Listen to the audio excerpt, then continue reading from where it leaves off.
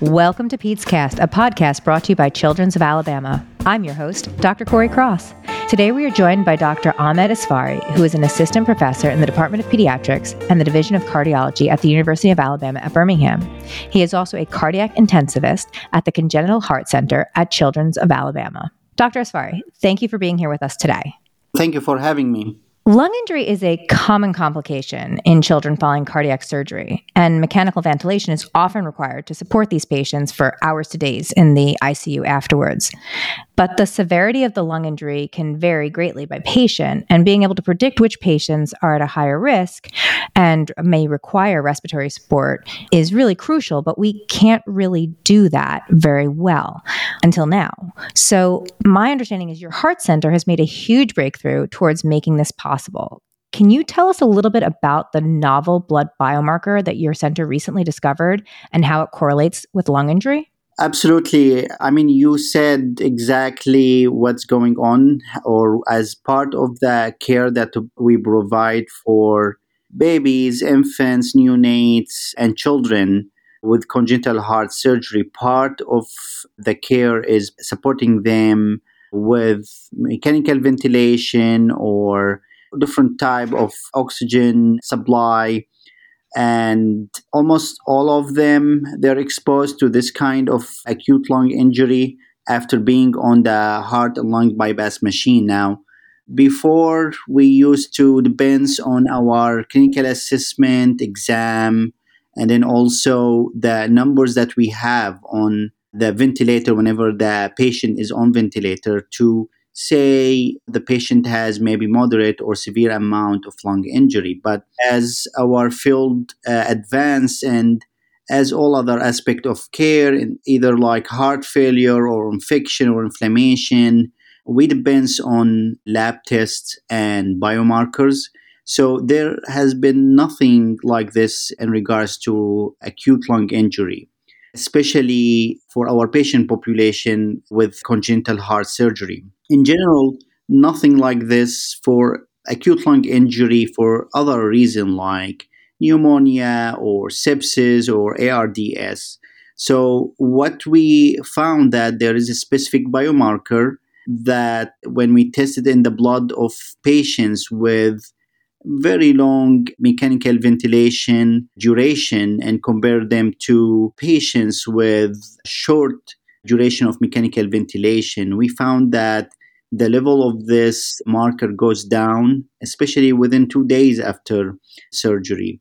So this is the first time that it's reported, and we started about this. We went initially with no known biomarker. So we started with very general testing. We used Serum unbiased proteomic analysis where we tested samples for patients in each group, the group for patients with long mechanical ventilation versus the one with short mechanical ventilation.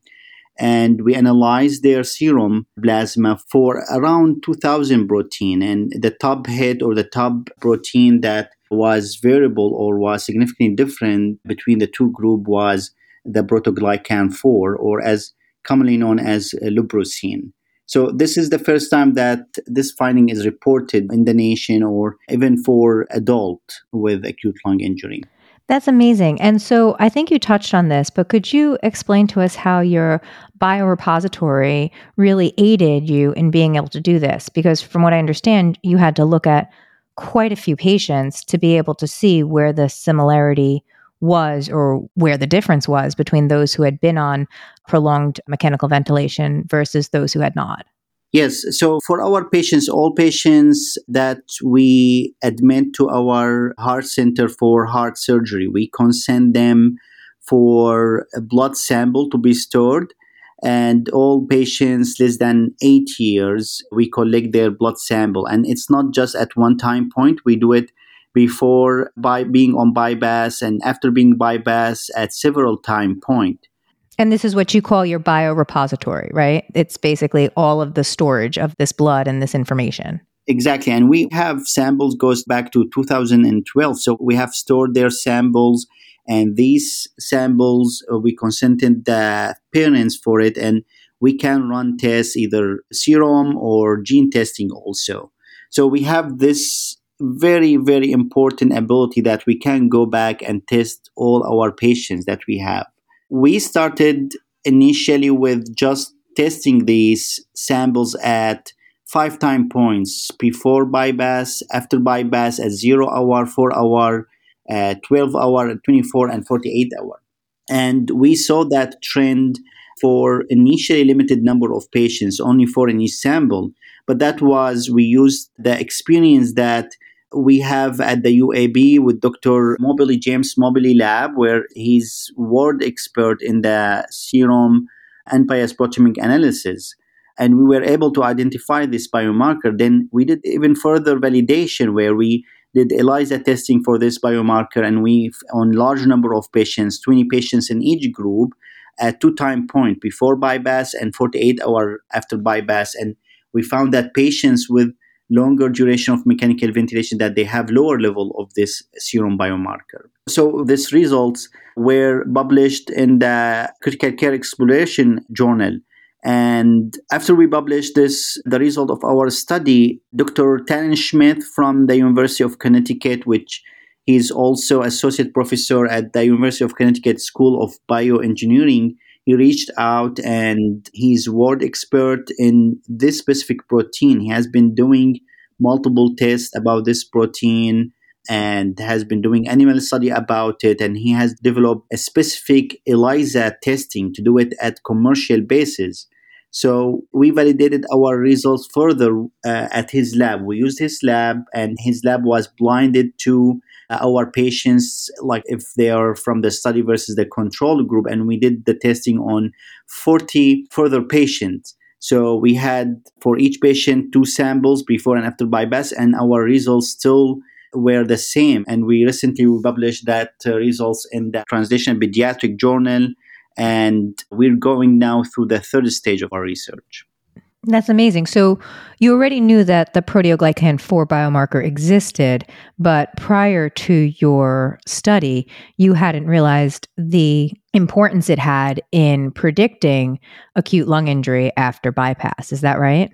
That's exactly right. When I started, I did not know the end result of our test. We went really exploring, and it was completely organic research study that step by step experience and experts from the nation, gathered to do this testing. So, how does your discovery change the landscape for care? And I'll extrapolate a little bit in what I'm trying to say. When you see the biomarker go down in these patients, you can then predict that they're going to have lung injury, or they're already starting to have lung injury, and that's why the biomarker goes down. So at this stage is only association, but the care for pediatric patients with heart surgery can be really complicated, and extra information can help. So when we have a patient with acute lung injury, most often it's the acute lung injury is as a combined of respiratory failure and heart failure. But how much is respiratory failure compared to lung failure compared to heart failure is really unknown. And having the ability in the future, having the ability to have serum biomarker that we can use to grade the level of acute lung injury will be extremely helpful, especially for our patient population. And that's not just true for the immediate future after their surgeries, but also for their lifetime. This is probably something that you can follow to see and sort of get a look at what's going on inside, correct? Yes, absolutely. At this time, we're limited in our testing with the sample that we have, which is, it goes in only to 2 days after surgery. But currently, we expanded our testing to include larger number of patients, and patients with different age group and cardiac physiology and cardiac anatomy on different type of surgery, and on bypass and off bypass. So we have total of 200 sample for 100 patient. And once we finish this analysis that we're doing now, and the next step of our research will be to doing it prospectively, really looking at the patients, healthy children, and then also patients with acute lung injury with different physiology, not just heart disease, and over longer period of time to investigate and verify again our results. That's very exciting for the future. Do you foresee that this biomarker will be available in all hospitals and will become almost like a gold standard? We have very good potential to do that. At this point, through like 2 stages of validation, we found this association to be strong. Further testing, doing it at a different age as what we're doing now, doing it over a longer period of time in the next stage, and then also doing it in different bodily fluids like pleural fluids, tracheal aspirate fluids, a urine sample even, can shine the light on that biomarker, and then we can say, you know what, it can be like available to be done at commercial basis, and then can be validated further with really large number of cohort, and then I think it has very good potential to be used at bedside. Yeah, the potential is extremely interesting. In summary, is there anything else you would like to share with our listeners today? I think just shine the light on the role of customized medicine for the future, like in 20 years or 25 years from now, we may have, based on the several other biomarkers that we have, or we're going to discover, or our field will discover, we can adjust our care that we provide for patients based on these biomarkers. And it seems very hard reach, but it's doable in the future, in the near future. We are working now on another biomarker that can predict low cardiac output status after a heart surgery. So as we're talking now, there are other centers that they're thinking on the same wavelength, and they're doing similar study about other physiology. So I think this kind of study and research is very important in the future to adjust the care that will provide for each individual patient. I couldn't agree with you more, Dr. Safari. It's just so interesting where we are in science and really medicine right now, that we're right on the verge of being able to provide personalized care based on what your body specifically needs or how it reacts to certain things. This has been such an interesting discussion. Thank you so much for sharing your expertise with us today. Thank you so much for having me. If you would like more information or to refer patients to Children's of Alabama, visit www.childrensal.org. That concludes this episode of Children's of Alabama PedsCast. If you found this podcast helpful, please share it on your social channels and be sure to check out the entire podcast library for other topics that might be of interest to you. Please remember to subscribe, rate, and review this podcast. Thanks for listening to this episode of Children's of Alabama PedsCast. I'm your host, Dr. Corey Cross.